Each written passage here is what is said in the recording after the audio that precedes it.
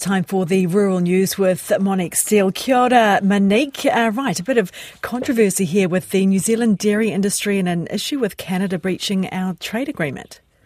Yes, well, New Zealand has been able to export dairy products to Canada thanks to the Comprehensive and Progressive Agreement for Trans-Pacific Partnership, or CPTPP, signed in 2018.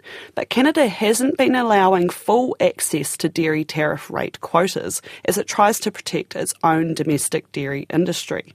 In September, New Zealand took legal action challenging Canada's administration of its quotas, which was successful. But the Dairy Companies Association of New Zealand Executive Director Kimberly Cruther says since then nothing's changed. They've attempted to do the minimal possible that they think that they can get away with. It's in a consultation process at the moment. We will be submitting through to that consultation, demonstrating how this is a rejigging of the paperwork and results in substantively the same outcome that they've already had legal findings is not compliant with their CPTPP obligations. Ms Cruther says it's frustrating the New Zealand dairy industry is fighting to get rights already agreed to under the trade deal. She says it's estimated dairy exporters have lost $120 million worth of trade opportunities due to those previous breaches in the past 3 years. Ultimately, it does bring into question when you get to this point of trade partner just not living up to their commitments or seeming to not want to live up to their commitments. It does raise the question of the value of that agreement with them and whether they should have been brought into CPTPP in the first place.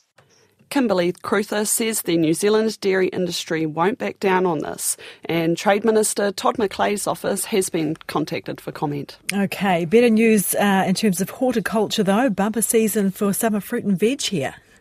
Yes, well, superb is the word being used to describe the quality and volumes of New Zealand grown fresh fruit and vegetables this summer. Jerry Prendergast, who's the president of United Fresh, which is a large cross-industry produce group, says good weather for much of the country has helped seasonal produce thrive in recent months. He says it's the peak of the melon season, so watermelons and rock melon, which have been going since Christmas and will continue over the next month or so while temperatures remain high. They're growing outdoors in New Zealand. They're growing in the perfect conditions at this time of the year, weather conditions.